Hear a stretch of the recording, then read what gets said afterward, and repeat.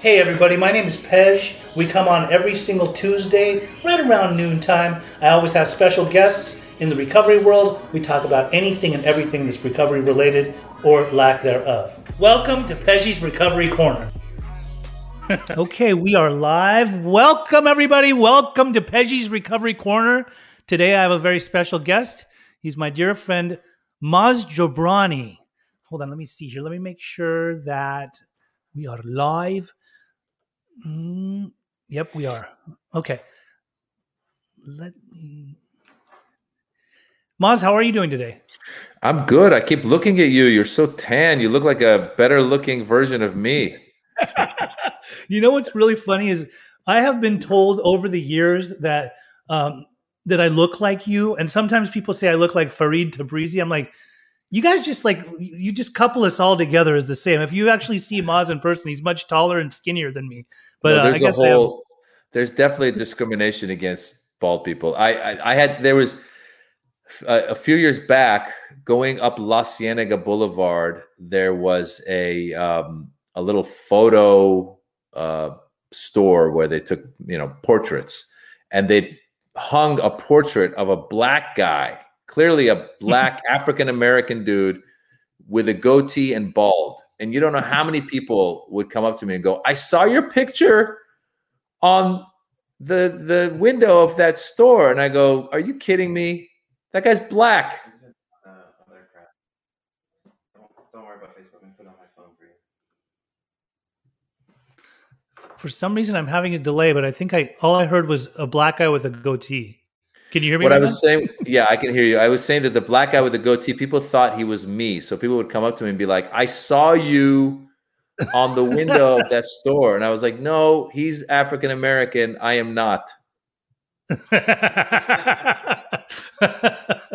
Maybe well, we won't even go there. Anyway, so I want to real quick just talk about, real quick, Maz Jobrani, in case you don't know, I mean, the entire Iranian community knows, and then many others too, is a comedian and actor who is part of the Axis of Evil comedy group. The group appeared on the Comedy Special on Comedy Central. Maz has also appeared in numerous films, television shows, including Better Off Ted. His filmography includes roles in the Interpreter, Friday After Next, Dragonfly, and Jimmy Westwood. If you don't know, you know. I'm gonna stop you right. It's very funny. I know when people are reading the Wikipedia because I don't know who put any of this stuff in there. But the shit's funny not thing true. No, it's fine. But it's funny. The movie Dragonfly, and that always comes up as like he was in this. As soon as I hear Dragonfly, that means it's the Wikipedia, because Dragonfly, I literally had 2 lines in there. 2 lines. And hold on. It was 3 words. 3 words that made 2 lines. And the 3 words, I was playing a paramedic and I'm wheeling somebody into a hospital, and Kevin Costner is the main surgeon. He runs past me. He goes, What's up with him? And I go, OD, attempted suicide. Boom. 3 lines. And somehow some bozo went on my Wikipedia and has put that in there. And they always say and by the way, Dragonfly wasn't even like a hit. It was a flop. So anyway, I'm an actor. I'm a comedian. Let's move on. Great comedian at that. And I'll say this, like I grew up, we're about the same age. I think you're 1 year younger than me. So I remember following you when I was still in my addiction. I used to love guys like you, Russell Peters, and just because you guys, the types of jokes you would say, the type of comedy stand-up that you would have, I related to that. Like, I got you. I get that. And I think like a lot of the Iranian community definitely loves and adores you because you speak our language as an Americanized Iranian. You know what I mean? Plus, you know the language too. And so today's show, I really wanted to focus more on addiction and mental health in the Persian community. It runs rampant. I've had my experiences. I'm almost 14 years sober next month. Congratulations, man. That's beautiful. Thank you. And you and I met because you were doing some benefits for Siamak, which he's my angel. Siamak used to have a place called New Life Treatment Center. That's where I got sober. I actually met Siamak 5 years before that. at a sober living house that he had in Huntington Beach. I wanted nothing to do with him. I still had a lot of mileage. He opened the door and he looked like a little Persian recovery Yoda. He's like, "Hello, how are you doing? Welcome to my house. Yeah. We have chores, we have rules, we have regulations. We go to meetings." And I'm like, riveting. What's your name? And he goes, "My name is Sia." I'm like, not interested. And I didn't stay at his house, but I ended up at his front doorstep again 5 years later, 35 years old, as a homeless man. I had nothing going for me, major addiction issues, lots of trauma. And this time I was ready. And I remember just looking him in his eyes and I'm like, "I know you." And he goes, "I don't know you." I'm like, "How do you not remember me? I came to your house in Beach Boulevard 5 years ago, and you told me everything about your house, but I didn't stay." He's like, "Are you ready to come in?" And I went in his house, and he gave me the lowdown, and it was like it's what I needed. It's definitely what I needed, and I think I was just ready in my life to actually make a difference. And that man he just showed me a new way of living. So, a few years ago, I know now that his place is called Transforming Lives. And he was doing some benefits at the Irvine Improv, and that's where you and I originally met. And it's been great. What's your experience with addiction and mental health in our community? Wow, yeah, you're right. It runs rampant. There's so much to uncover. You know what would be great, I think, as I'm saying this, whether it's you or Siamak or somebody from our community should write a book about their experiences and their stories, because I feel, I joke about this on stage. I go, and by the way, America, or a lot of the world, has a hard time dealing with mental health, a harder time dealing with mental health than physical health. Not to say we're healthy physically, but at least physically, you're encouraged to once a year go get a physical, find out how you're doing. You're not encouraged once a year to go get a mental health checkup. We just don't do that. Right. And then now take that and put that on steroids, lack of a better example. But and now you've got this immigrant communities in general, whether it's Iranians or Indians or Filipinos. I mean, I think a lot of immigrant communities don't deal with mental health that well. So the joke I used to do on stage was I used to say that in America, they encourage you to go talk to your therapist, tell them your problems, then go tell your family about those problems, and then go on Dr. Phil and tell the world about those problems. And I said, in our community, we're told, you don't have any problems.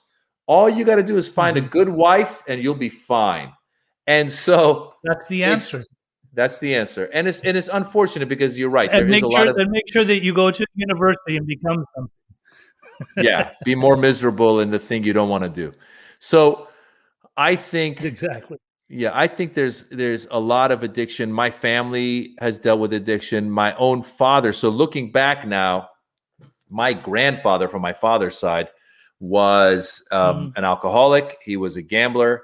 And I hear stories now from I never met him because he passed away before I was born, but I hear stories of how his gambling addiction would lead. He had like 5 or 6 kids. I forget how many sisters, brothers there were, but it would lead to him losing their money in gambling. And he would come to their home and go, "All right, everybody pack up, we're moving." And they would move. And they're from Tabriz. So my dad was from Tabriz. And then my grandfather passes away at a young age. And my father, who was the oldest son, becomes responsible.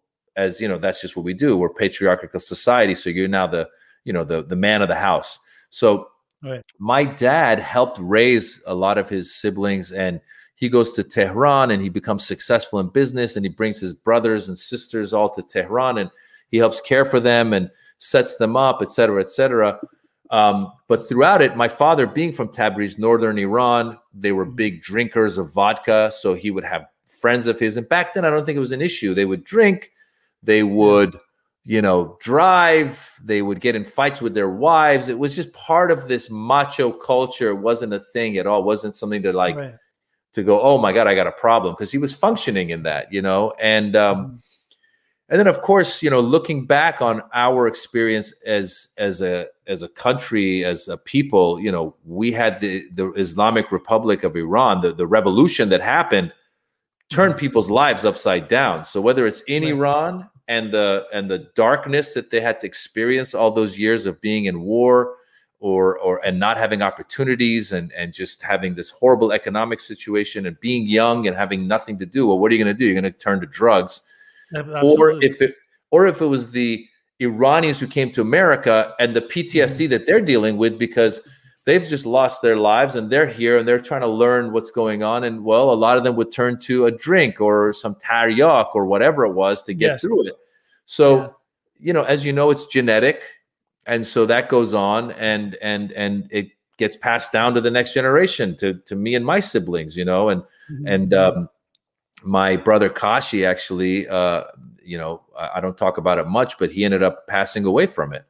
And so that was huge. And that was a struggle that I saw. And I personally sometimes I was lucky that I never got turned on to drugs. Not to say I haven't tried certain things, whether it's weed or ecstasy or something, but that's been it. Like I've never been interested in pills or like cocaine or heroin. I've never been interested in any of that stuff. I've always enjoyed drinking. And I will say, if you look at it, there was probably times when I drank more destructively than I should have, to the point where you're throwing up, you're in high school, you're throwing up, you're in college, you're throwing up, and you're just not aware of what's going on. And now as an adult, there are times, especially under the pandemic, as the year went on and there was I'm drinking on a Tuesday, then on a Wednesday, I'm, always like a couple glasses of wine here, a couple glasses of wine there. But knowing the history in my family, I would get, I would be afraid of it. And I would say, okay, I need to stop having drinks now for, a while. So I've tried to be conscious about it. I've tried to talk about it. I love what Siamak does and has done. And that's why I wanted to be a partner with him with those fundraisers. I wanted to help him, A, get more funding for his center, but B, also get more notoriety in the community, because the community needs to realize it's okay to not be okay.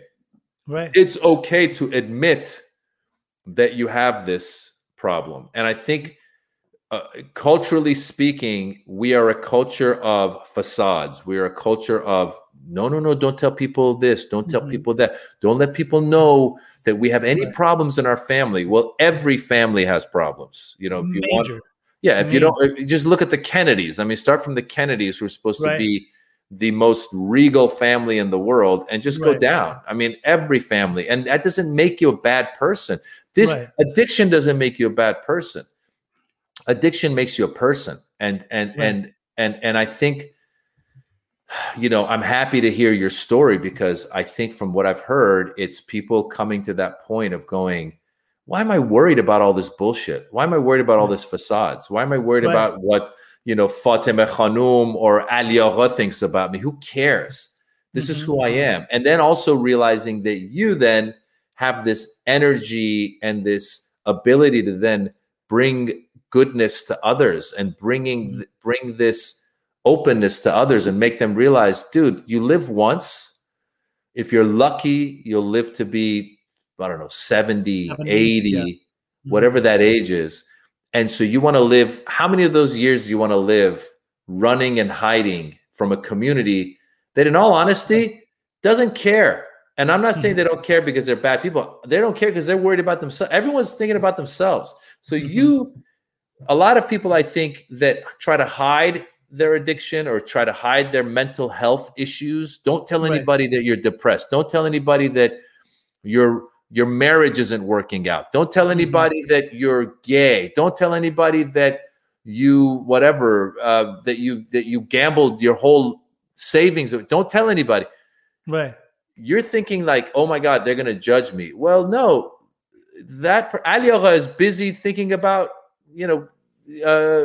talking to his boss about getting a raise. And Fatemeh Khanum is busy thinking about Ali Agha, not paying her any attention or whatever it is. Everyone's got their own problem. No one's got time to think about you. Right. So just, realize that and then just help yourself. I love that you talked about writing a book. I am writing a book right now, actually, about my experience being an Iranian boy born in Germany, raised in America. My minimal experiences that I can remember in Iran when I was younger, but just coming to America and feeling so uncomfortable in my skin. Growing up in Utah, I mean, come on, a Persian kid from Muslim parents amongst just an ocean of Mormonism, right? So I always felt different. So yes, I am definitely doing that, and I believe I love everything that you're saying. I totally get it. I know that when I went to school to become a drug and alcohol counselor, I did a genogram, and we do we basically check our ancestry, and I realized that addiction did skip a generation in my family. My grandfather on my dad's side was a major taryaki. I mean, he loved it, and he died from nicotine in the end, but he loved doing taryaki. And so my mom and dad, my dad drank here and there. My mom never touched anything, but it definitely skipped a generation in our family, because not only did me and somebody else who I'm very close to, I won't say their name right now, fall into addiction and alcoholism, but also even in Iran, cousins that I've never met from the same gene pool, they all became addicts too. And it's good. I'm happy to say that they're all in recovery now. I do want to say that codependency, and it's along the lines of what you're talking about. I think that codependency, we are the epitome in our community, especially like Iranian mothers, of codependency. My mom, it's really nice, has broken out of that. She definitely did the work after I went to Siamak's house. She listened to him every step of the way. But I love what I'm seeing more and more of now, as opposed to the last 14 years of being sober, is more Iranian parents that are not of the old way of thinking, like from the old country, are becoming more open to understanding that they are part of the problem too, rather than just just to focus on their loved one that's the addict or alcoholic. They're actually doing the work. I think some of them are on here today. As a matter of fact, Farid he just tapped in right now to say hello to both of us. But I love that I am seeing miracles happen amongst a lot of the family members more recently. I have some sober livings down in Orange County that are highly structured, and right now I've got 10 Iranians in there, and they're mostly Americanized Iranians. Over the years, I've seen Iranians go through Siamak's house that were like old school taryaki. And when we say taryaki, that means opiate users that smoke opium straight from the poppy plant, right? But or shida too. But a lot of those guys that were going through Siamak's house were coming off the methadone, and I saw like fucking people for 45 days have these long, drawn out, painful, excruciatingly painful detoxes, to where they would call it simkeshi, because they felt like someone was taking a wire on the bones of their legs. They were going through so much pain. Siamak, I would literally watch that man put them in a tub with Epsom salt and bathe them just to try to relieve the pain that they were going through. Like, those were the old school opium heads, right? These days, the kids that come into my care are either pill users or straight up heroin and fentanyl. Fentanyl is the motherfucker. Like, that's the one that, Maz, if you saw the shit I see, I have mothers that have sent me video footage and pictures of their kids overdosing or in the process of overdosing, and now they're changing, they're transforming their lives. They've come to our houses, and they are workers amongst workers, humans amongst humans. They're not living in that facade style of living, and they're becoming the human beings that they're meant to be, rather than that facade that they were caught up in. And it's a beautiful thing to witness. Yeah, man, listen, it's such a challenge, and you're right. The codependency is huge. I think that part of it is, again, being the culture that we are, we try to control everything. Our mothers, our fathers, we always thought, oh, we can control, like even if you think about the way our culture is set up, it's not, whereas the Western culture, if you want to buy a house, you go to the bank, you get a loan. Well, the Persian culture is like, you go ask Amu so-and-so for the money, he'll give it to you. We all take care of each other, and even the point where people will be like, can't you get so-and-so's kid a job? He's, he needs a job. And you're like, oh, okay, I'll get him a job. How is he qualified? No, he's, got addiction. Well, I don't know what to do. Like, we try to control everything, and realizing you can't control everything, no matter how powerful you are. My father in Iran was a very successful businessman, very powerful. He had friends in high places, and he himself was just somebody who helped people as much as he could. And I will always tell the story that his brother his younger brother was his younger brother had a family that nobody knew about. It was a secret family. And so he would, because again, the facade you got to keep up, right? So he had a wife and 2 kids. And so what he would do is like when he would go off to whatever, manage one of their, they had electrical plants. Like they would run electricity throughout, the country. So when the brother would go to manage this one office or plant somewhere, he would then drive to where his wife and kids were to see them in the middle of the night or whatever. So one time he's driving and he drives off a cliff. And so word gets back to Tehran that your brother, my father's younger brother, has had this accident, and he's basically in a coma in a hospital, wherever it was. And so my dad would tell us the story. He would say his mother, realize my father was the oldest son, and his relationship with his mother was very close. Like he worshiped his mother. So my dad, at that point in Iran, in the whatever early 70s, late 60s, he charters an airplane.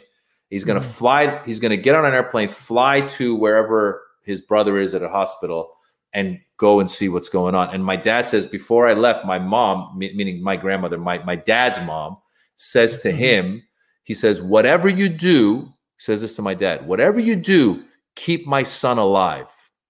Don't let my son die. So this is Amu Reza, my uncle Reza. So my dad was like, that was put on my dad's shoulders. So now he is trying to control destiny, right? He's like, I need to keep my younger brother alive. So he gets on the airplane, he flies out there, he gets there, and he goes, people know he's a big shot, whatever. He shows up and he goes, my brother was in his hospital bed. He goes, he was so badly injured, his head looked like a watermelon. It had swollen. And he goes, his fever was rising to whatever, 105, whatever that temperature was. And he said, I went to the doctors. I said, whatever you do, you keep him alive. And he goes to the point where the doctors were pouring buckets of ice into the bed to bring down the fever. Well, my father succeeded in keeping this brother alive. However, his brother Reza, who was the guy in the accident, led the rest of his life basically, he was like, his face was deformed, his leg, he had like a brace he had to wear always. He was basically handicapped in a bad way, not in a like functioning way. Like he was just there the rest of his life.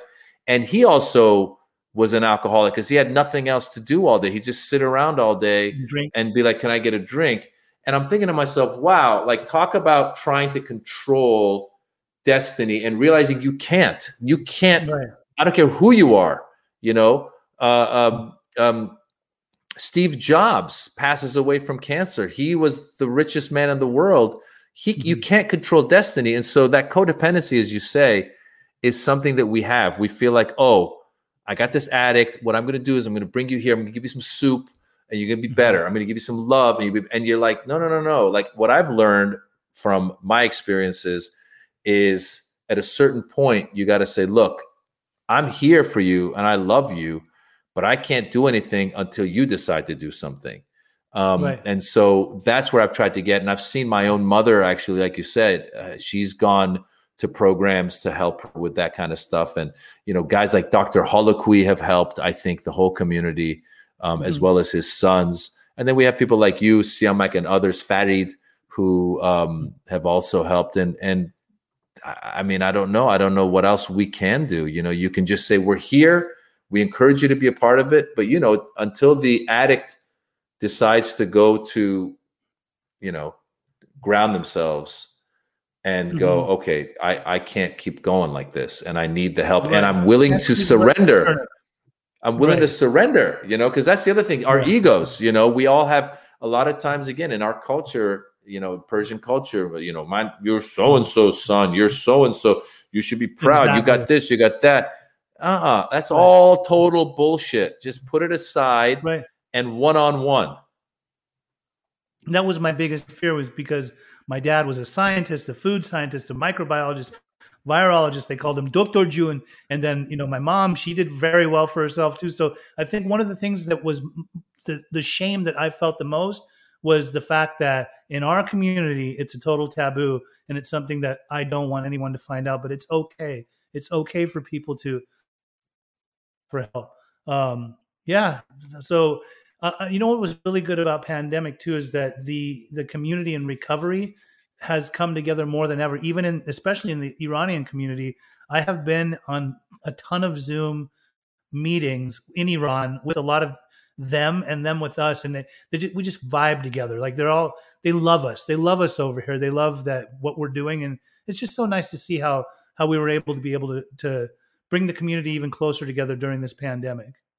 Well, I think our people, as much as I say, you know, we're not as well versed as a community with addiction and being open and honest. I think there's a lot of love. There's a lot of goodness in our community. I mean, I see it all the time when I'm doing shows and people are there to support. And I don't know, there's something, you know, Anthony Bourdain did an episode of Parts Unknown in Iran. And I was surprised to hear him say this, but he goes, you know, I traveled the world and I did not expect that the most hospitable people were going to be in Iran. I wasn't surprised that he said that about our people. I was surprised that Anthony Bourdain didn't know how hospitable we are. And we're warm as a culture. We're warm people. We care for each other. And I think that sometimes plays against what we were talking about, because if you're so warm and you're so caring, sometimes you do want to control the situation. And you got to get to the point where you go, listen, you can be warm and caring, but also try to not be codependent and realize you can't control everything. So yeah, it's an interesting group of people. When anybody breaks through codependency, it's so freeing. I've seen people really do some extensive work. I sometimes Siamak and I have joked about this, that somebody will have a major issue. It'll be an addict or an alcoholic that comes into his care, and we come to the agreement that it's not the kid that has the problem; it's the mother. I think the mother needs to go to like rehab for codependence. They should make a rehab for just codependence. But really, like when you take off the codependent wings that are actually self-fulfilling, it's so freeing. And I've been that. You know what I mean? I've definitely been majorly codependent because I just think it was something that was passed down generationally and through our family. So yeah. Well, it's been good to have you on here. I know you had some other things that you wanted to do today. I just wanted to hear from you. I love you very much. It's always good to interact with you. Aren't you back on the road again? Yeah. First of all, thanks for having me. It's always great to talk to you too. It's beautiful to see your beautiful face, and I'm happy you're doing good as you should, and you're doing your purpose, which is important to remember. You know, I think we all have a purpose that whether you believe in a God or a power or whatever, if you're lucky enough to find it, then you see that person shine. So I'm seeing that, and I'm proud of you for that. Thank you. And as for me, I'm going to be touring again. I got my vaccine. I've been double vaccinated, and please get vaccinated, people. Don't believe any of this crap. Just get the vaccine. And so I'm going to be going to Dubai, and I'm going to be going all over the country and doing shows. And, you know, slowly, the clubs are usually at 50%, then they go 75. You know, it'll happen slowly, but it's nice to be back at it. We're getting back into the mainstream of life. It's happening. Yeah. Very good. All right. Well, always good to see you. Have a lovely day. Thanks for coming to the corner, and hope to see you again soon. Thank you very much. Take care. Bye-bye. All right. Bye. Bye-bye. All right. Bye. Bye-bye. All right.